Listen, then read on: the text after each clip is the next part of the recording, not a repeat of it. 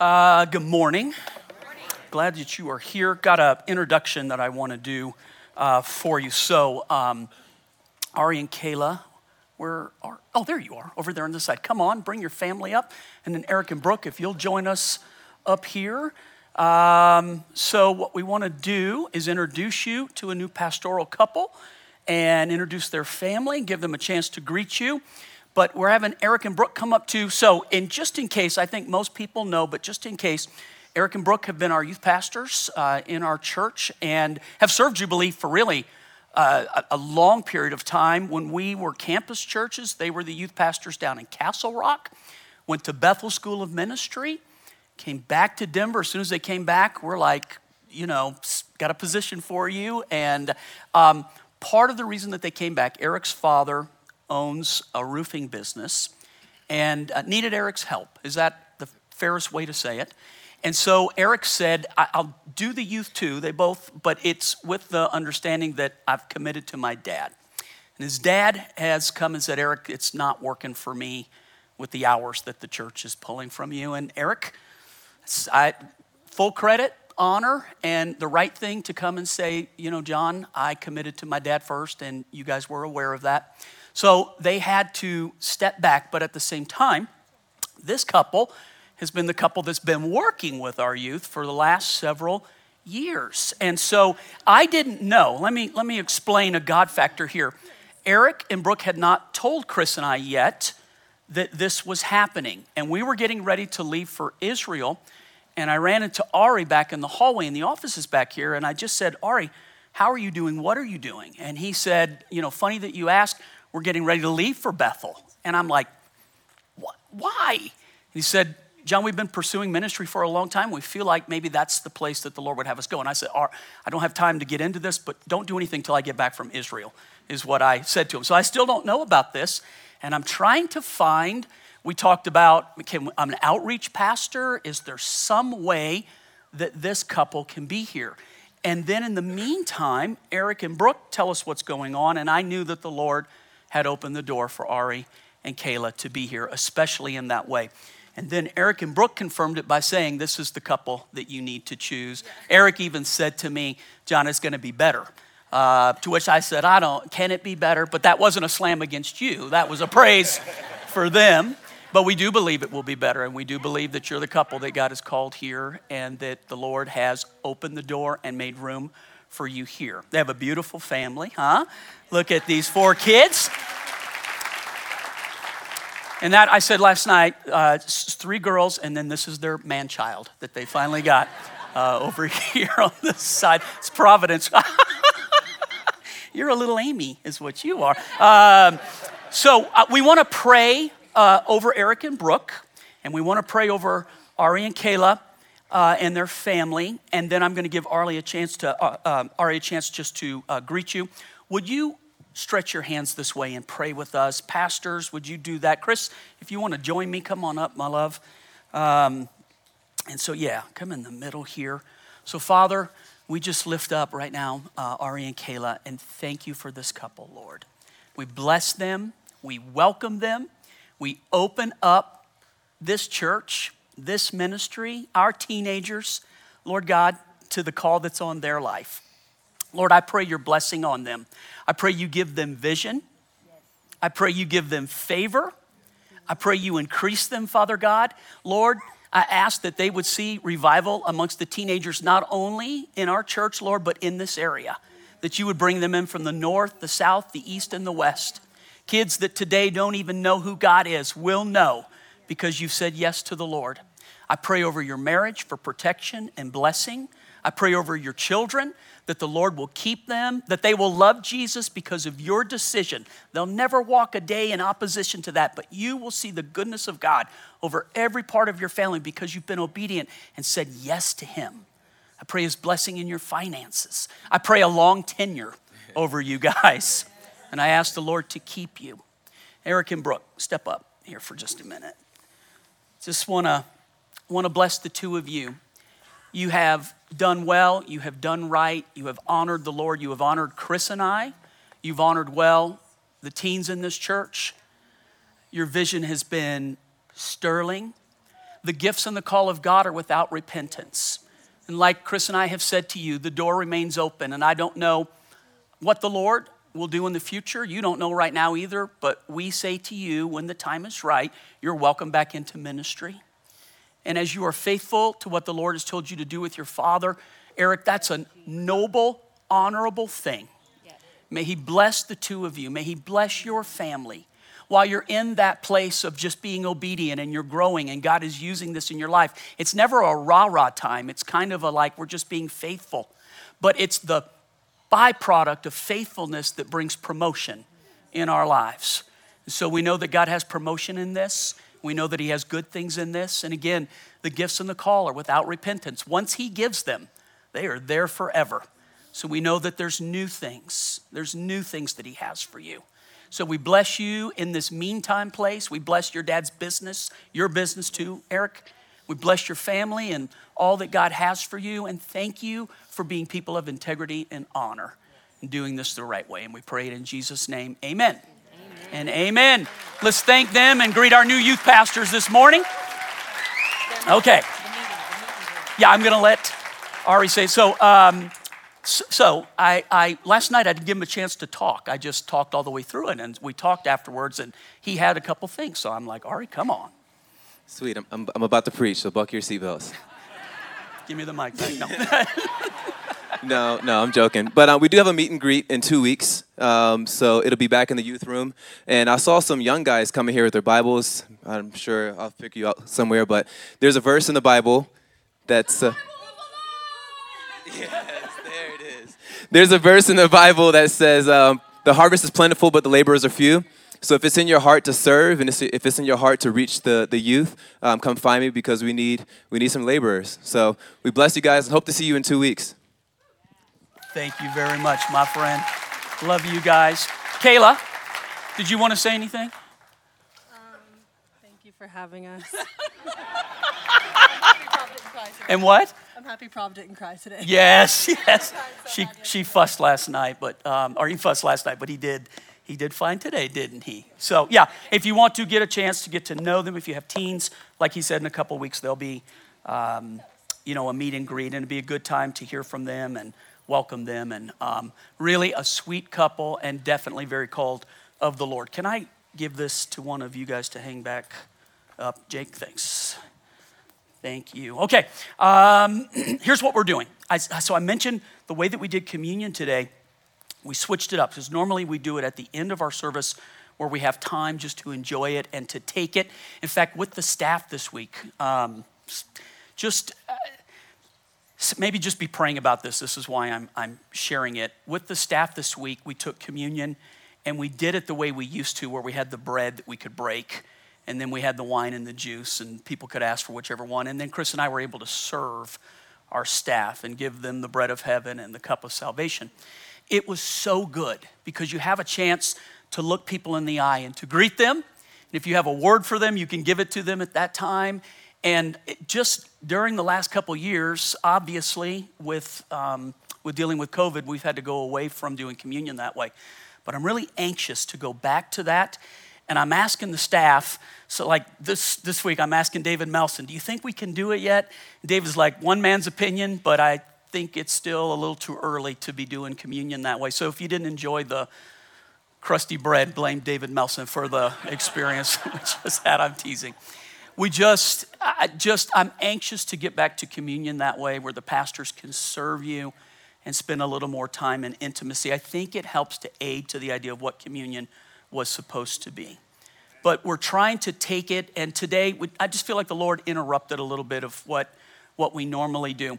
We had planned to start a new series on worship this weekend. I felt like the Lord, through the last couple of weeks, actually, the teaching team was meeting together, praying about it, talking about it. Jake and I, we just got done 4 weeks on spiritual warfare, but both of us agreed there was more that we wanted to say. So we don't want to belabor this, and we don't want to go much longer in this, but there's at least a couple of more weeks that we just got some practical things that we want to teach. And I think when you hear it today, you'll understand why the Holy Spirit does this. And then at the end, our prayer team will come up. And if you need prayer, don't decide if you do right now. Wait till you hear the message to make your decision. But you'll see, we had a fantastic time last night just in God's presence. And I believe he'll do that again today. So here, look, over the last few weeks, I taught about who the real enemy is, that it's easy to get your eyes on the wrong enemy and not spot the hidden one. I talked about the necessity of the blood of Jesus and the word of your testimony that the Bible says helps us to overcome the enemy. Jake taught on the armor of God, and it was excellent, but we both agree that there's just more practical that we can teach. And I wrote down in my notes, I don't know that we'll be able to cover all of these things. So today I'm going to talk about fasting and prayer, and I know you're like, Pastor, anything but that message, man. How come the Bible doesn't say eating and prayer? Why isn't it? Daniel said that to me. Why? You know that scripture where Jesus said this kind only comes out by fasting and prayer? I'll show you in just a minute. Daniel said, why doesn't it say it only comes out by eating and prayer? How easy it would be for us to all do that one, right? I thought it was funny. You apparently did not. Was not mocking the scripture. It was just a funny comment. The Bible says submitting and resisting is a form of warfare. It says submit yourself to God, resist the devil, and what? He'll flee from you. So we never think that that is a form of spiritual warfare, but sometimes just saying no to what the enemy wants and saying yes to what God wants is all that you need to do. Sometimes it takes more than that, though. We're gonna look at that today. Binding and loosing. You remember Peter and Jesus? The disciples are in an area called Caesarea Philippi. We actually go there when we're in Israel. It's a beautiful place. And in that place, Jesus is walking with the disciples, and he asked Peter, who do people say I am? And Peter, he said, some say that you're Elijah come again. Some say that you're a great teacher and a prophet. And then Jesus gets to the heart of the matter, and he just looks at Peter and he says, who do you think I am? Who do you say I am? And Peter says, you are the Christ, the Son of God. And Jesus tells Peter, that didn't come to you in natural ways. That's been revealed to you from heaven. And then he says, on this revelation, I'll build my church. And the gates of hell will not win. They will not prevail against it. And then Jesus immediately, in the same context, it's just always left out. Jesus immediately goes, I'm going to give you the keys to the kingdom. And here are the keys. Whatever you bind on earth will be bound in heaven. And we always think of whatever we bind in heaven should be bound on earth. But he says what you bind on earth will be bound in the heavenlies is what he means. And what you loose on the earth will be loosed in the heavenlies. So binding and loosing is one of those things. We never had a chance to teach on that. I hope that we will. Faith, Jesus, he's talking about if you say to that mountain, be removed and cast into the sea, and you believe in your heart and do not doubt, it shall be done. Faith is spiritual warfare. Amen. Do you believe that? It's a way that we overcome and then obedience. Even like what Eric is doing right now. Obedience is like, in my mind, it's an umbrella. That when you stay in an obedient place, it protects you from some of the fiery darts that the enemy shoots at us. And in the Old Testament, here's what it actually says. To obey is better than sacrifice. And then the next verse says, literally think about this, witchcraft is the sin of rebellion. Why does it put those two things together? The idea with witchcraft is that you're doing something outside of what God wants. You're doing your own thing. It's rebellious. But when you're obedient, you're under the thing that God wants. And it protects you. So is it possible that obedience can be a form of spiritual warfare? Yes. Can you agree with that? We live in such rebellious days that a lot of people don't get that. They think, hey, I'm my own person. I can do what I want, when I want, how I want. That's not the way that it works with God. If you want his blessing, you do it his way. Agreed? Yes. So there's just a lot more that we can teach that's very practical that I think will help you and give you just victory in areas. Okay, today I got one point. I'm going to talk about prayer and fasting. Now, I know you're thinking, oh, great, one point, we'll be out of here quickly. You won't. I'm just going to tell you, right? I even thought if I go to one point, maybe I can trim the message down and then, you'll see. So let's start Mark chapter 9. Okay, context, Jesus is with the 12. And he's been teaching, he's been preaching. They've actually pulled back from the crowd and they come to an area called Mount Tabor, T-A-B-O-R.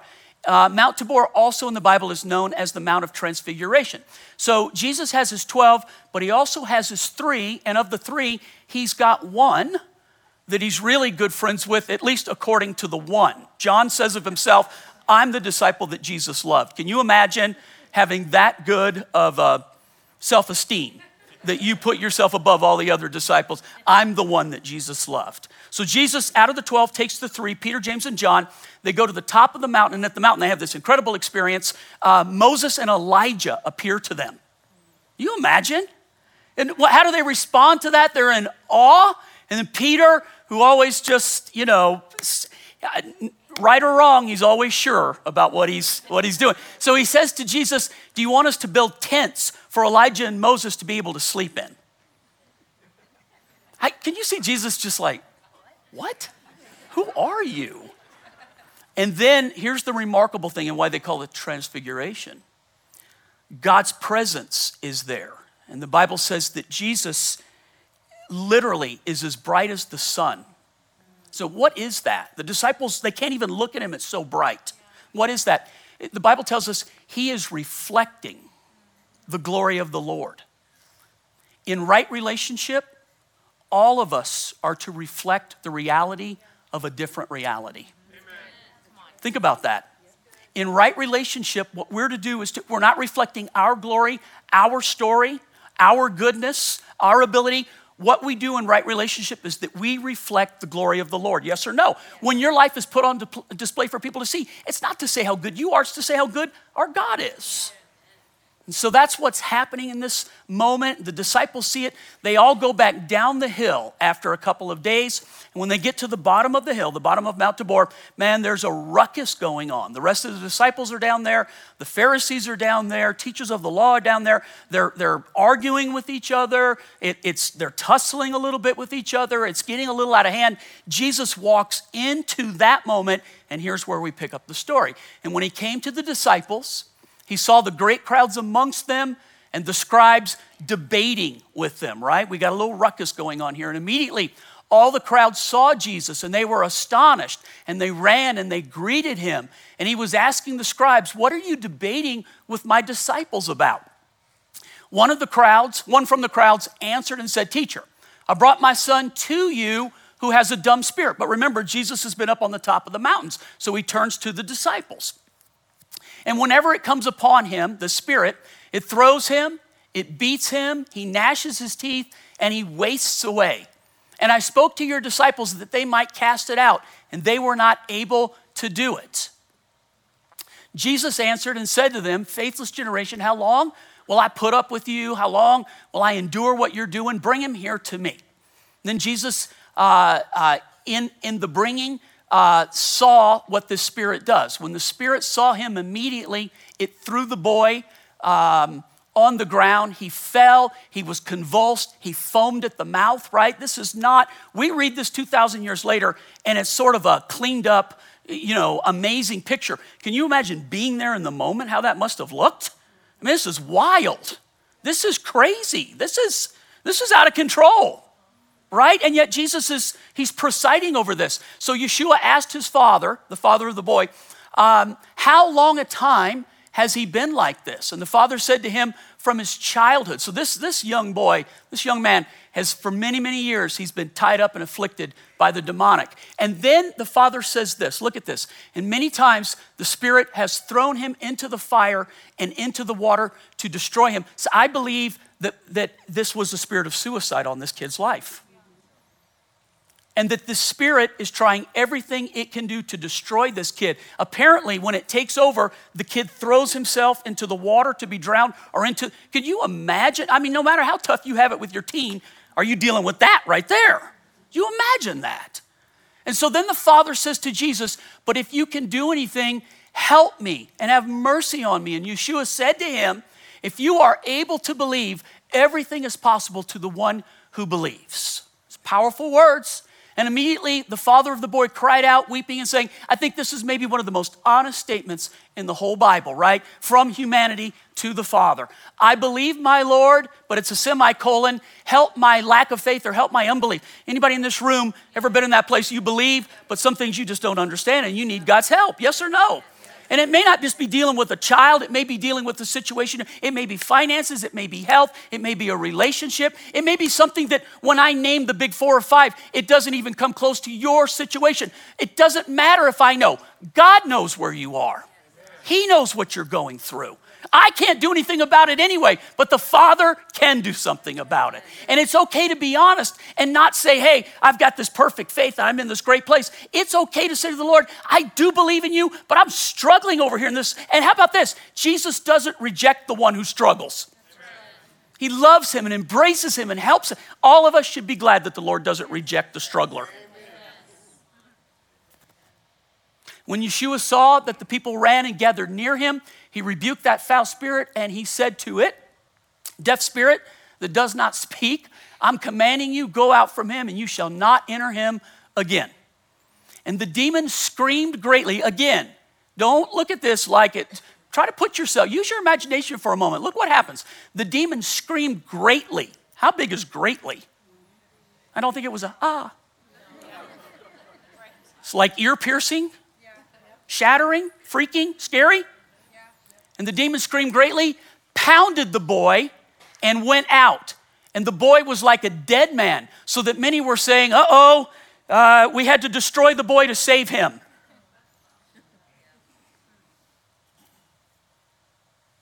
Go to the next one. But Yeshua took him by the hand and raised him up. But when Yeshua had entered the house, his disciples asked him amongst themselves. Now look at their question. They're out of earshot of all the people, of all the teachers of the law. They're with Jesus privately. So here's the question. Why were we not able to cast out the demonic? Now, let me just point this out. This is not the first time the disciples have had to do the work of Jesus. And by the way, you are called to do the work of Jesus. These things and greater shall you do. What things is he talking about? One of the things is to destroy the works of the devil. That's part of what believers do. We tear down the works of the devil. This should not be so foreign to us that we think that's a pastor's job to do that. That's your job to do that. You have authority in you. You have the name of Jesus. If you have a relationship with Jesus, you have that power inside of you. Whether you've never tapped it or not, I don't know. Whether you've ever been told you can do that, I don't know. But our job is not always to read the Bible and think that was great. We're to read the Bible and do it today. Do you believe that? Is it so far out of our range that it's become a historical document and that we love a historical Jesus, but we don't see him operating in our lives today? You are that thing. You are that thing. Know it or not, you are that thing. You are powerful. You have authority. So they ask him, hey, why didn't it work? And then Jesus' answer, this sort. So the word sort means there have to be different kinds. Yes? You see that? So apparently they've been successful up until this point at being able to overcome the enemy. But now they've run into the demonic that must be a little tougher, a little stronger, a little higher level. And so what they were doing is not working at this point. So how about this? What got you here may not get you there. What you've been successful with for years, what you've learned how to do, what you've become familiar with, what has gotten you along the path, you may be running into something right now that you've never dealt with. And so you keep saying the same thing, praying the same thing, doing the same thing, but you're not getting victory. So let me identify real quickly. Who are we praying for when we get done today? People who have been praying a long time and you can't get through that thing over and over again. A sickness, a habit, an attitude. Perhaps it's unforgiveness. Do you know that unforgiveness can be a form of the enemy working in your life? He can bind you with unforgiveness. He can keep you held in a place through bitterness. Maybe it was something that happened to you when you couldn't help it. You were a child, a victim. But we hold on to that thing thinking, I have a right to feel the way I do. Granted, the problem with that is it locks you where you're not living life anymore. And the devil holds you captive in that place. And so one of the ways that we can do spiritual warfare is to forgive. Did you know that? We can forgive people and there's a release. You're not saying it's okay what someone did to you. What you're saying is, I'm not going to be held captive by what a person did to me. So we can release those things. So the disciples, they've been successful. I would think many of you in this room, you've been successful at some level spiritually. You're probably not here today if not. I think you believe when you read. I think you want to do what we're saying. And perhaps you can look back and say, yeah, but what's going on now? Since the pandemic, how's it been? Is it a weary time or what, man? It seems like we just want to move forward, 2 steps up and 3 steps back. It's held constantly. I'll talk about that in a minute. So the disciples are dealing with this thing, and they ask Jesus, why couldn't we deal with this one? What happened? And then Jesus said, this sort cannot come out by anything except fasting and what? So they've run into something that just takes a little more than what they've done before. I just put down this idea in my notes. Man, this sort means that there's different kinds, meaning that some are easier, some are more difficult. You may be right now dealing with something you've never dealt with before, but you're doing the same thing that you always did, and it's just not working. You're stuck. The worst thing about being stuck is when you don't ask for help. I told this story many, many years ago, driving over to a rec center one morning in a snowstorm, and the car in front of me slid off the road into a snowbank, right? And I'm wearing little tennis shoes, and I don't want to get out in the snow. And I passed by the person stuck, and it's a young woman, and I'm thinking, gosh, if it was my daughter, what would I want the guy behind her to do? So I just kept driving and prayed for, anybody like that? I just, Lord, bring somebody good. Somebody safe? None of you do that, apparently. Okay, no, I pulled over, jumped out of the car, but in the meantime, another car pulled up, the guy ran up, and so by the time I got there, the lady has her window down, and the guy's trying to give her driving lessons. So can I just tell you, when you're stuck, you don't need driving lessons. So what I said to the guy is, hey, help me push her out. So we got to the front of the car. All she needed was a little shove out. And once she got going, she didn't stop to thank us. She just kept going, which is exactly what she should have done. If you're stuck, don't curse about it. But don't act like being stuck is okay. God's here to help today. He loves you. He doesn't want, his plan and purpose from the beginning of time is that you go forward. He's designed for you the ability to move forward. He's got good things for you. And when we're stuck, the enemy screams at us, see, where's your God now? I guess I just used it as an example. You need to know what you're dealing with to know how to handle it. So raising 5 children, Amy was the oldest. Amy was a strong-willed child. Anybody else have a strong-willed? Were you a strong-willed child? Yeah, I was too. I remember my mother blessing me with telling me, I can't wait till you have a child like you. Any of you ever said, think what you're saying before you say those things. The truth of the matter is, learning how to direct a strong will makes or breaks a person. And today, she is a strong woman in the Lord because that's the gift that God gave her. But man, she and I clashed. I'd put her at bed at 2. And every night not 2 in the morning, when she was 2.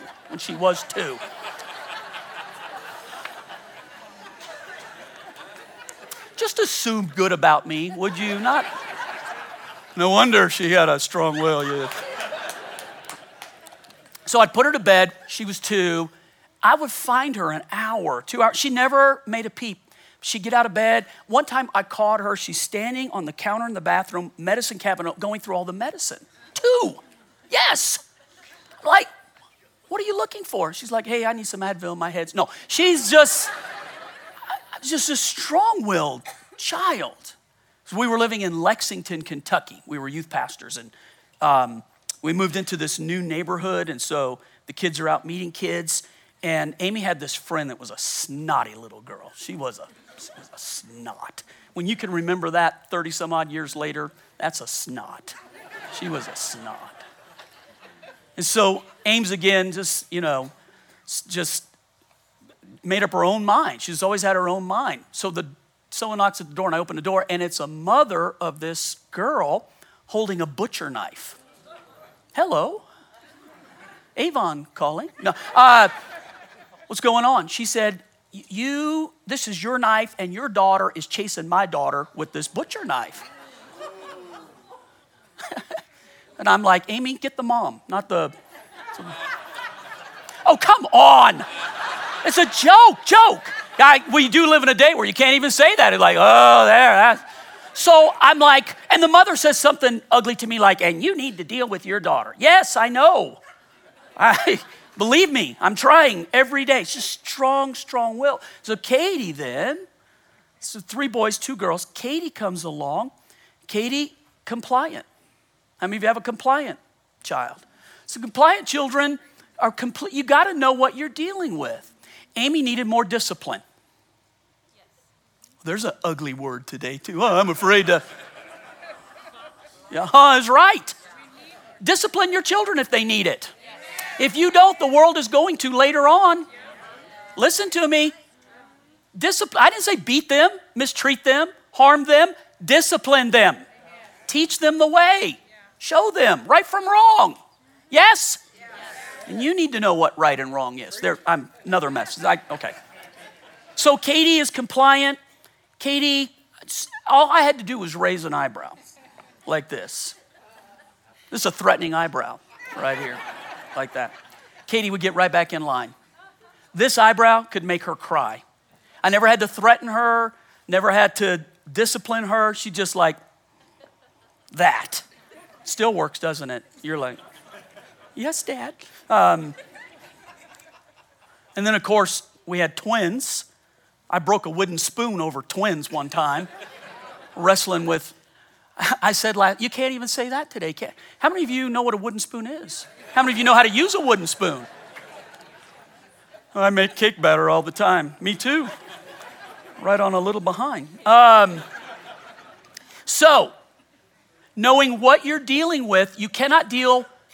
How about this? If every problem you see is a nail, then you have to be a hammer. But if you can get subtlety in what you're dealing with, not every demonic thing is a nail. Some, it's enough to just use the name of Jesus, the name that's above every name. Some have a stronghold in a person's life and they need to confess things sometimes. Sometimes a person's in rebellion and they need to walk out of rebellion and they need to submit themselves. There's all sorts of, and you need to know what you're dealing. You cannot treat everything exactly the same. So let me give you one more example of this. I think we can see it in this situation where the disciples say to Jesus, why didn't this work for us? Because this kind, not like the other kinds you've been doing, this kind is going to take more prayer and it's going to take some fasting with. So by the way, when we talk about fasting, I know that's an old, that's not a modern thing for the most part. Although they now talk about, what is that kind of fasting? That intermittent fasting.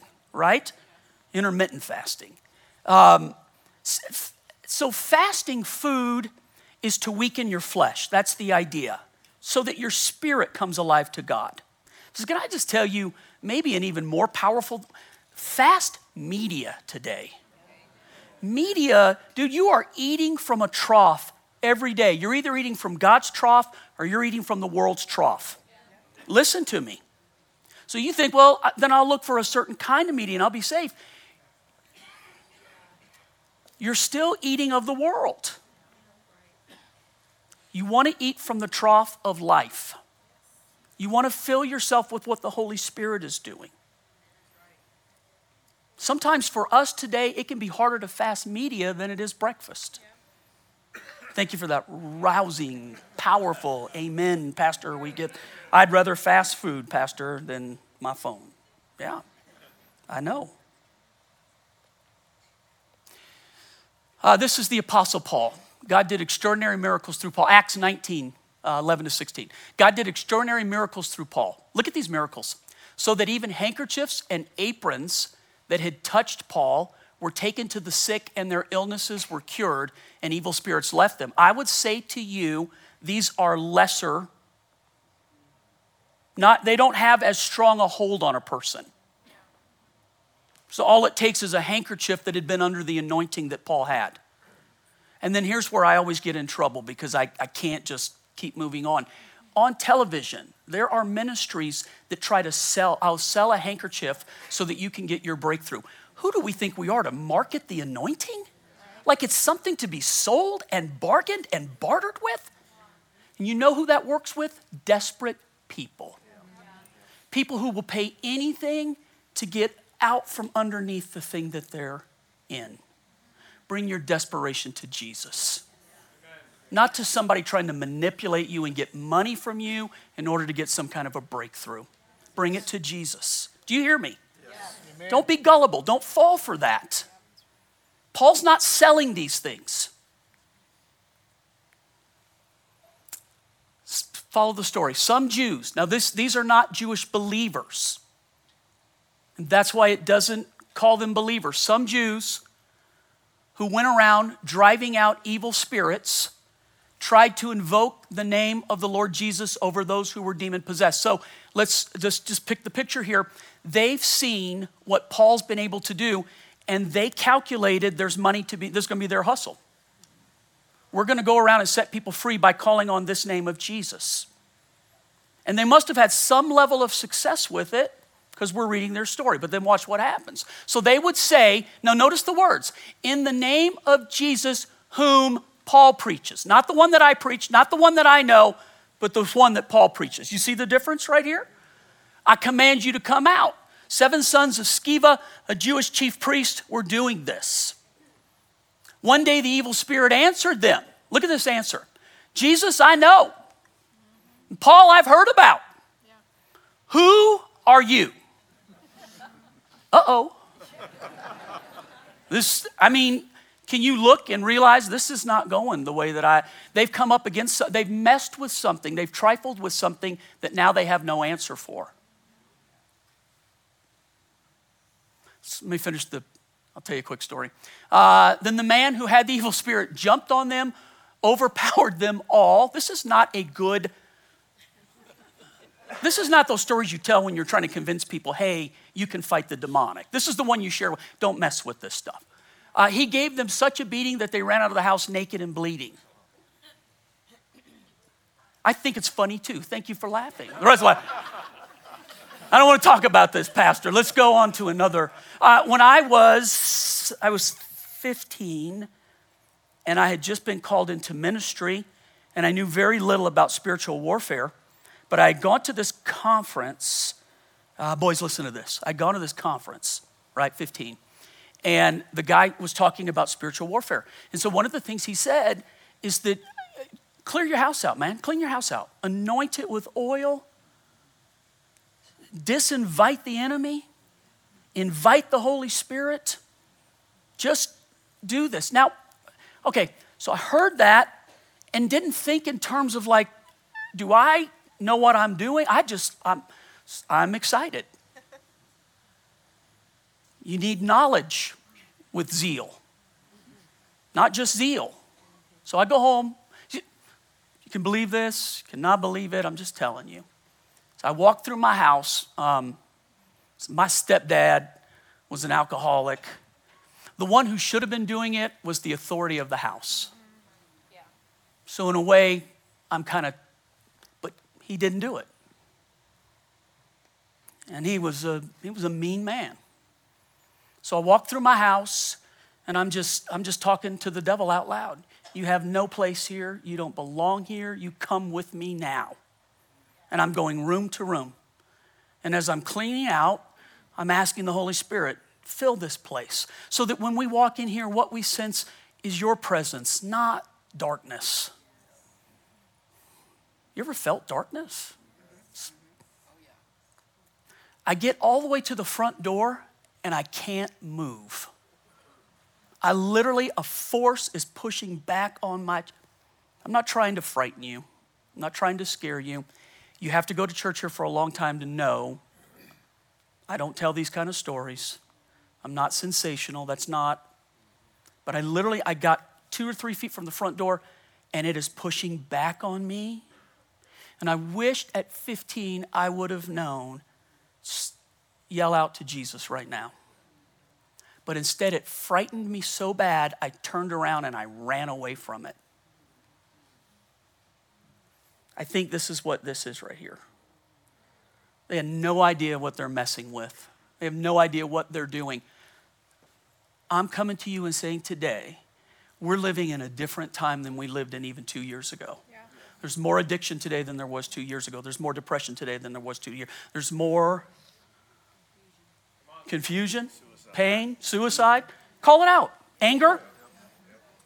So people like on the edge constantly right now. More murder. More crime. Anxiety. Call them. Spiritual war. Tell me. Hate, addiction, division. We are far more divided today than we were 2 years ago. Amen. Yes or no? Yes. So we look at these things and we never go, is there an enemy behind it? We look at a person and we think, what a... Your enemy, you are not my enemy. You are not and you are not each other's enemy either.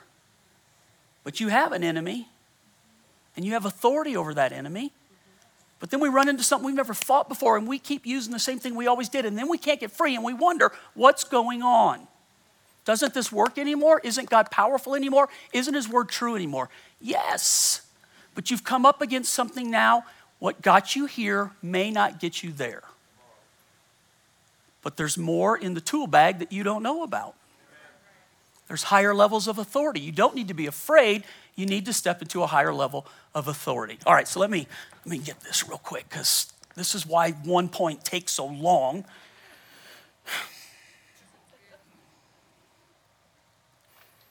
Let me just give you 3 thoughts on praying real quick. Let me be very practical with you. If anything that I'm saying is making sense to you and you want to do something about it, or maybe in the next few days you're going to run into something at work, at home, in the world, in your own life, something that you just can't shake, something you can't get free from, something that tries to invade your world, something that wants to capture you, something that's eating what you have. What will you do about that? So let me give you 3 thoughts on praying and why these are important to master and learn. And not just, no, I don't want you just to listen to another message. I want you to do this message. Matthew chapter 6. Jesus is asked by the disciples, teach us to pray. Now, I grew up in a church that taught the Lord's Prayer, but they taught it as memorization. So in fact, one of the exercises was that when you went to confession, what they would tell you is go now and say 12 Our Fathers and 10 Hail Mary. Anybody, do you remember? And so what you learn to do then, because it's just rote memorization, is you say it as fast as you can so you can get on with your life, because we think it's just so long as I say it, there's the power. That is, Jesus never, the disciples didn't say, teach us to memorize. Yeah. Teach us how you pray. Our guide in Israel, we pray at every meal. We pray before we start the day. And I make him pray with us. And he's not a believer. But you know what he told me? The difference between you and an average Jew in Israel is that you act like you're really talking to God. He said, we just say the prayers over and over and over again. So this is Matthew 6. Jesus is asked the question, teach us to pray. So then Jesus says this, when you pray, please look at this. Don't babble on and on as the Gentiles do. Look at this sentence. They think their prayers are answered merely by what? Repeating their words again and again. That repeating it again and again does nothing. So listen to this. What is the Lord's Prayer? It's a template. It's a model. It's something you're to take and not just learn the word. The words are fine to learn, by the way. It's okay. But that's not where the power is. The power is using it as a model. So it begins. Listen, the Lord's Prayer real quick. Our Father. So begin by, he's your Father. Coming back from Israel this time, we got stuck on a flight in the middle of the day. I've never done that. Normally we leave in the middle of the night. We can sleep coming back to America. This time we leave in the middle of the day, and every little kid in Israel is on this flight. Everyone is packed with children. And so there's a verse where we call it Abba Father. But I heard all these little Jewish children calling their dad, it's Abba. And they're all crying, Abba, Abba. Abba, I need to go to the bathroom. Abba, I'm hungry. Abba, I'm thirsty. I got so sick of Abba. I'm just like. But man, they were saying it out of relationship, and we say it out of memorization. He is your Father. So I've learned now And when I speak to him, as weird as you think this is, I call him Abba. He is my dad. And if you can't relate to him that way, what happened in your childhood that broke that out of you? Probably the same thing that happened to me. And so relearning what is true and right is so important in that relationship so that you know who's on your side when you go into battle. All right. So our Father in heaven, may your name be kept holy. We praise your name. We worship you. You are awesome. May your kingdom come. Look, by the way, this is a different version because if I give you the same one you always know, your mind will go on cruise control. So it's a different, our Father in heaven, may your name be kept holy. May your kingdom come. We would say, and your will be done on earth, but may your kingdom come soon. May your will be done on earth as it is in heaven. Look at the next part. Give us today the food we need. Daily bread is what we memorized. And forgive us our sins, trespasses, as we forgive those who sin against us. And don't let us yield to temptation, Abba, but rescue us from who? Take time and ask the Lord for his deliverance for the evil one. Where is the devil having a field day in your life? Is he eating your finances? It's rhetorical. And I don't know when I look at, don't think, oh, he knows that's why he's stopping. He knows something. I know nothing. I know enough to stop and look at people when I'm teaching. What is he doing? What is he doing with your children? What's he doing to your family? What's he doing to your peace? What's he doing in your life? What's he taking from you right now? What's he blocking you from hearing right now? What will you walk out of this place and your eyes won't see and your ears won't hear and your heart won't change? Ask the Lord, deliver me from the evil one. We think it's our job. And sometimes we can resist.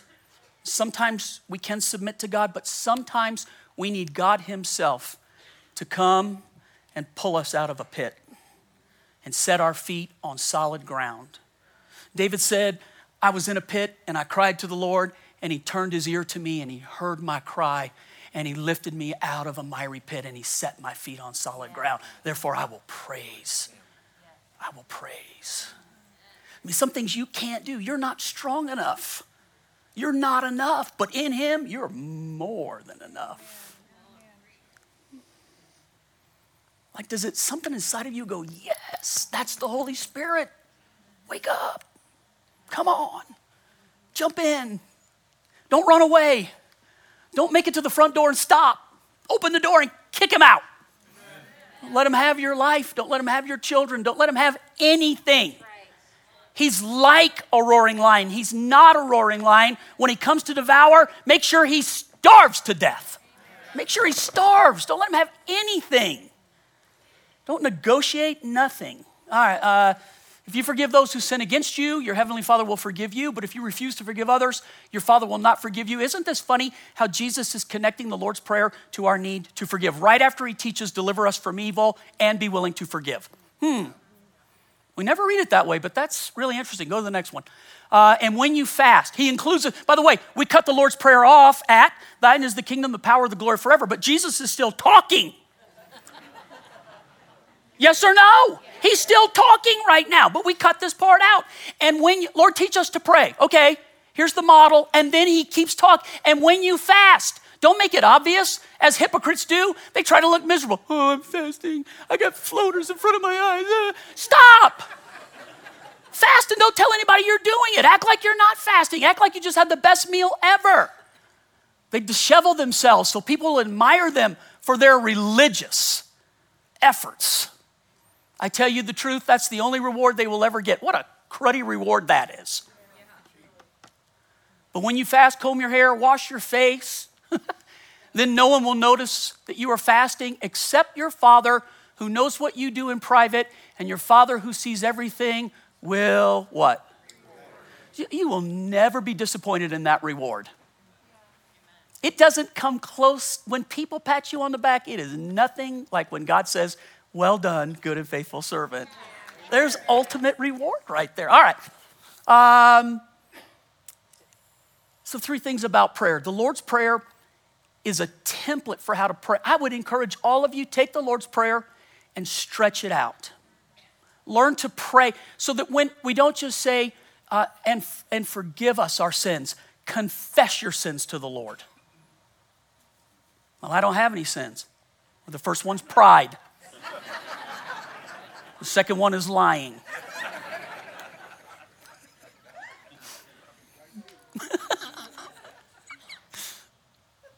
So do this. Do this. Never give up when you pray. So, Pastor, how long is never? Never give up. Matthew 7 is Jesus talking. Keep on asking. Keep on asking. Like you've been doing this. Keep on asking and you will receive what you ask for. Keep on seeking and you will find. Keep on knocking and the door will be open to you. And then he uses this, for everyone who asks receives, everyone who seeks finds, and to everyone who knocks the door will be open. And then he uses the relationship between parents and children. Parents, if your children ask for a loaf of bread, do you give them a stone instead? Ha ha, I got you, son. That's cruel. Or if they ask for a fish, do you give them a snake? Of course not. So if you, who are sinful compared to God, know how to give good gifts to your children, how much more will your Heavenly Father give good gifts to those who ask Him? And the secret here, according to Jesus, is that we have to keep on keeping on. You have to keep the main thing, the main thing, the main thing. And is that easy or hard to do? Gosh, we start into things running, and then when it gets difficult and hard and we don't get the answer and the enemy is yelling in your ear, what are you doing? This doesn't work. Can't you see the evidence all around you? And then you have to make a decision. What am I going to do? Yes. And you have to stay with it and you have to keep, but Pastor, I've been praying a long time and keep on praying. Yes. But Pastor, it's been months. Sometimes it may be years. Yeah. Yeah. God forbid decades, but will you? If you have to, will you? What we do, listen to me, in the longevity, it gets so long, what we do, we lower what we're praying about down here to the evidence rather than taking the evidence and telling, here's what God says. And that is hard to do, but that is maturity. That's maturity. We're not living by our emotions at that level. Now we're living by what is true and what is right. All right, so on the never give up, I wrote these are old-fashioned words. Grit, determination, persistence, patience, fortitude. What? All of those are necessary for answered prayer. Sometimes it comes like that, and sometimes we are required to hang in there and keep believing. To call those things that aren't as though they are. And don't become weary, by the way. This will be tough for you to see. I have these little scriptures all over the offices. This was from the green room, which is just right back here where we gather for prayer before the service. How close is that as close as you can get? This is Galatians 6:9. So it says, let us not become weary in doing good, for at the proper time we will reap a harvest if we do not give up. So we have a promise that if we don't give up, we will reap a harvest. How many of you want to reap something? You want God's promises. The key to that is to not give up. But let me change the words here real quick. Let us not become weary in doing good. How many of us have become good in doing weary? The church is full of weary people today, and we have become good at it. We're tired. We've been through something that in our lifetime we've never experienced before. Yay? Nay? Agreed? The worst part of the pandemic is not 2 years ago. The worst part of it is the whiplash that's happening right now. Test scores are lower than they've ever been. Fear is higher than it's ever been. Young people are going through depression. Young people who haven't even lived their lives yet. The devil is stealing their future, or at least lying to them about their future. I wrote in my notes this way. Post-pandemic weariness is what I called it. It's weariness right now. Tell on me real quick. I underestimated the weariness. So we start the building program December of 2020. Pandemic is raging. Remember? Is raging. And the Lord says, he takes that scripture from Genesis. For those who hear Genesis, the 47 one, I'm going to bring you into Goshen. You'll acquire property. You'll find peace. You'll grow. And it's going to be awesome. I'm paraphrasing a little bit. This is the John Leach version of the Genesis 47. It's a good version. And so in the middle of the pandemic, we began to raise money, and the church, at a time when you would think it's just, that's silly to do it. There's nothing where the river's flowing the right way. But we're not counting on a natural river. We're counting on what God is doing and just trying to be obedient. And we raised more money than we've ever, $6.5 million. And the giving is higher than it's ever been during the pandemic. Not just for legacy, but the tithe. I'm just like, this is supernatural. And then a miscalculation in how long we'd be in the school and how difficult that was going to be.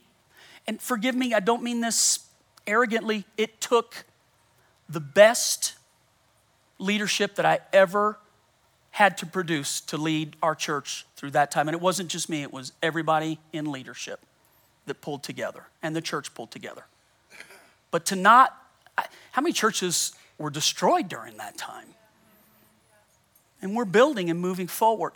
And so in my mind, it took such energy emotionally and spiritually.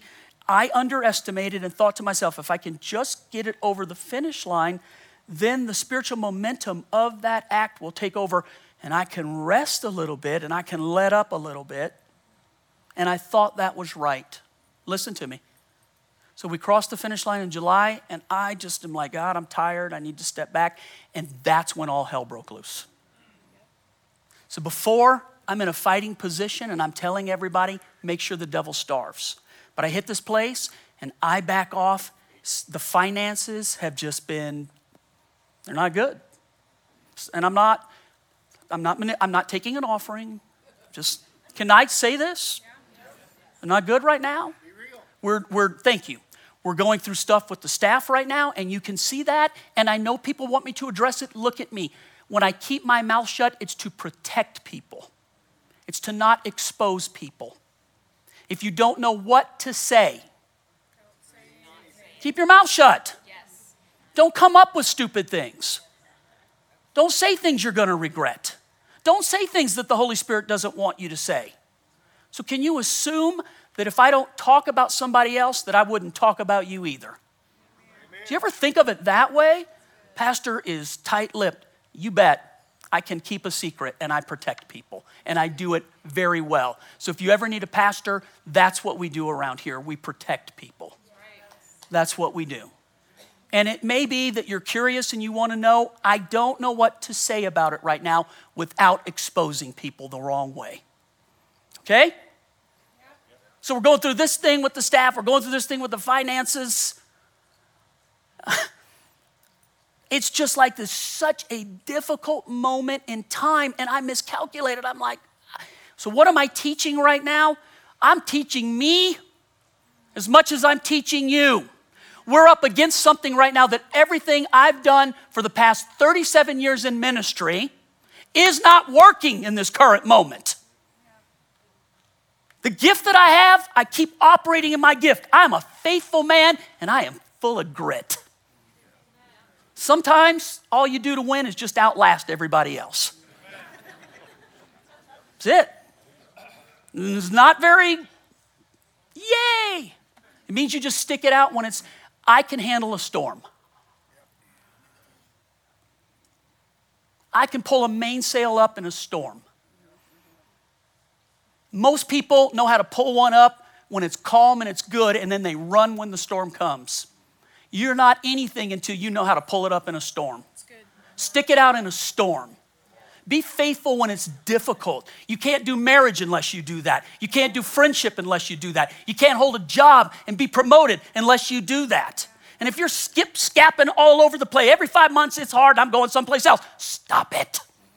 You are misliving your life. And you're going to end up in a place where you do not have the internal fortitude to do life well. I'm telling you something right now. So listen to me. So I'm preaching to me as much as I'm preaching to you. Dude, I got to learn. There's just something we're fighting right now we've never fought before, but I'm not running away. And I'm not getting to the door and backing up in fear. I'm opening the door and I'm kicking the enemy out. We're going to move through this time. We're going to do it well. We're going to do it together. We're not going to do it and say, look, Pastor John was successful. You are called to this right now. You in your place in life right now, you are called to this. Don't go, good for you, Pastor. Good for you. Good for you. Good for you. Good for us. We do this, and we do this together. We're successful, and we overcome the enemy, and we tear down the works of the devil. Boy, that was good. Okay. I am done. Pray with expectation. James 5:16. Confess your trespasses, your sins to one another, and pray for one another that you may be healed. Look at this sentence. The effective, what's that word? There's an old-fashioned word. Fervent prayer of a righteous man, but that means righteous person. The effective, fervent prayer of a righteous person avails much. One of the things we can do, the Bible says that two are better than one because they get a better reward for their labor. When one is not enough, they can go and two. One can put 1,000, two can put 10,000 to flight. And then it says, and a cord of 3 strands is really tough to break. Who's that third strand? God in your life. So you, a friend, and God are formidable. So prayer team, come on, get up, get ready. Lisa, if you want to take your place too. So who are these people coming up here? People that have been discipled in prayer, people that understand what got us here may not get us there, people that know how to flow in the Holy Spirit, people that want to pray with you today. The worst part about being stuck is not that you're stuck. You're not bad for being stuck, but you're silly to stay there. Don't stay stuck.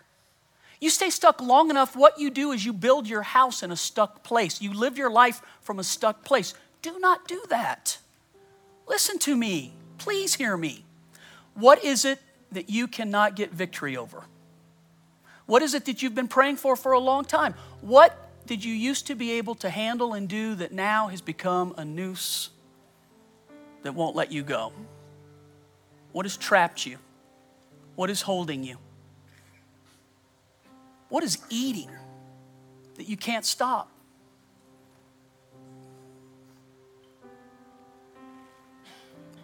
Where are you failing? And what do you believe? Jesus said it's okay to say, man, I'm having some trouble. I believe, but help where I'm struggling to believe. It's okay to say that, but don't stay in that place. All things are possible to him who believes.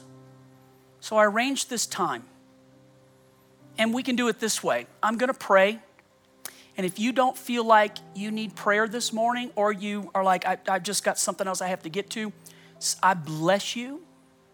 I love you. There's no condemnation. I get it. It's not always the right time. This is when it's the right time. So if you need to go when I start praying, you're dismissed. If you're a visitor and you want to go to First 5, there'll be a couple of pastors over there that can greet you and get you your gift. If you need prayer, stay. And then as you want to, you can just come up and come to these people. You can come as a single, you can come as a couple, you can come as a family, you can come with friends. It doesn't matter. Just whatever. You can wait in line. You can sit in your seat. You can come sit in the front. You can do whatever you want to do. But I'm encouraging you today, don't walk out of this place if you know you need prayer. Let the Lord set you free today. Believe that God has done something to make this possible. Staff, all my staff, please don't fall victim to we can't, he needs us, can't be real right now. Stop that. Too many pastors. There are less pastors today than there were 2 years ago. Pastors, I've never seen a time where pastors are falling quicker than they're falling right now. Please, all of my staff, please. You need Jesus as much as anybody else in this room. Pastor John needs Jesus as much as anybody else in this room. Maybe more. Maybe more. So, Father, we love you. If you need to go, now's the time. Just be respectful. We love you and we bless you. I release your people, Father God. Go with them. Fill their hearts and their lives. Strengthen them today. God, as they go about work and time with their family, running activities or chores, whatever it is. Father God, be real in their lives. Just help them. Speak to them. Let your mercy and grace be upon them in a new way. For those that are staying for prayer, I speak over you today the deliverance of the Lord. Luke 4, Jesus said, the Spirit of the Lord is upon me because he's anointed me to preach the good news. Listen to the next, to set at liberty the captive. Here's what I told the Lord this morning. It will be successful if people are set free today. It will not be successful if all we did was preach well. It will be successful if you set people free today. Prayer team, I speak to you the boldness of the Lord, the awareness of the Lord, the protection of the Lord. I pray that the Lord would give you eyes and ears and a heart to understand, see and hear what you're praying for and how you're praying. Folks that need prayer, you're not coming for counseling. You don't need a 15-minute warm-up telling them everything that's wrong. Just come up and say, I need prayer for, and be real. Be real. God respects boldness and he expects authenticity. Please put your pride away. Don't listen to the enemy tell you you can't share. You can't go. You can. And the Lord wants to be strong on your behalf today. In Jesus' name, amen and amen.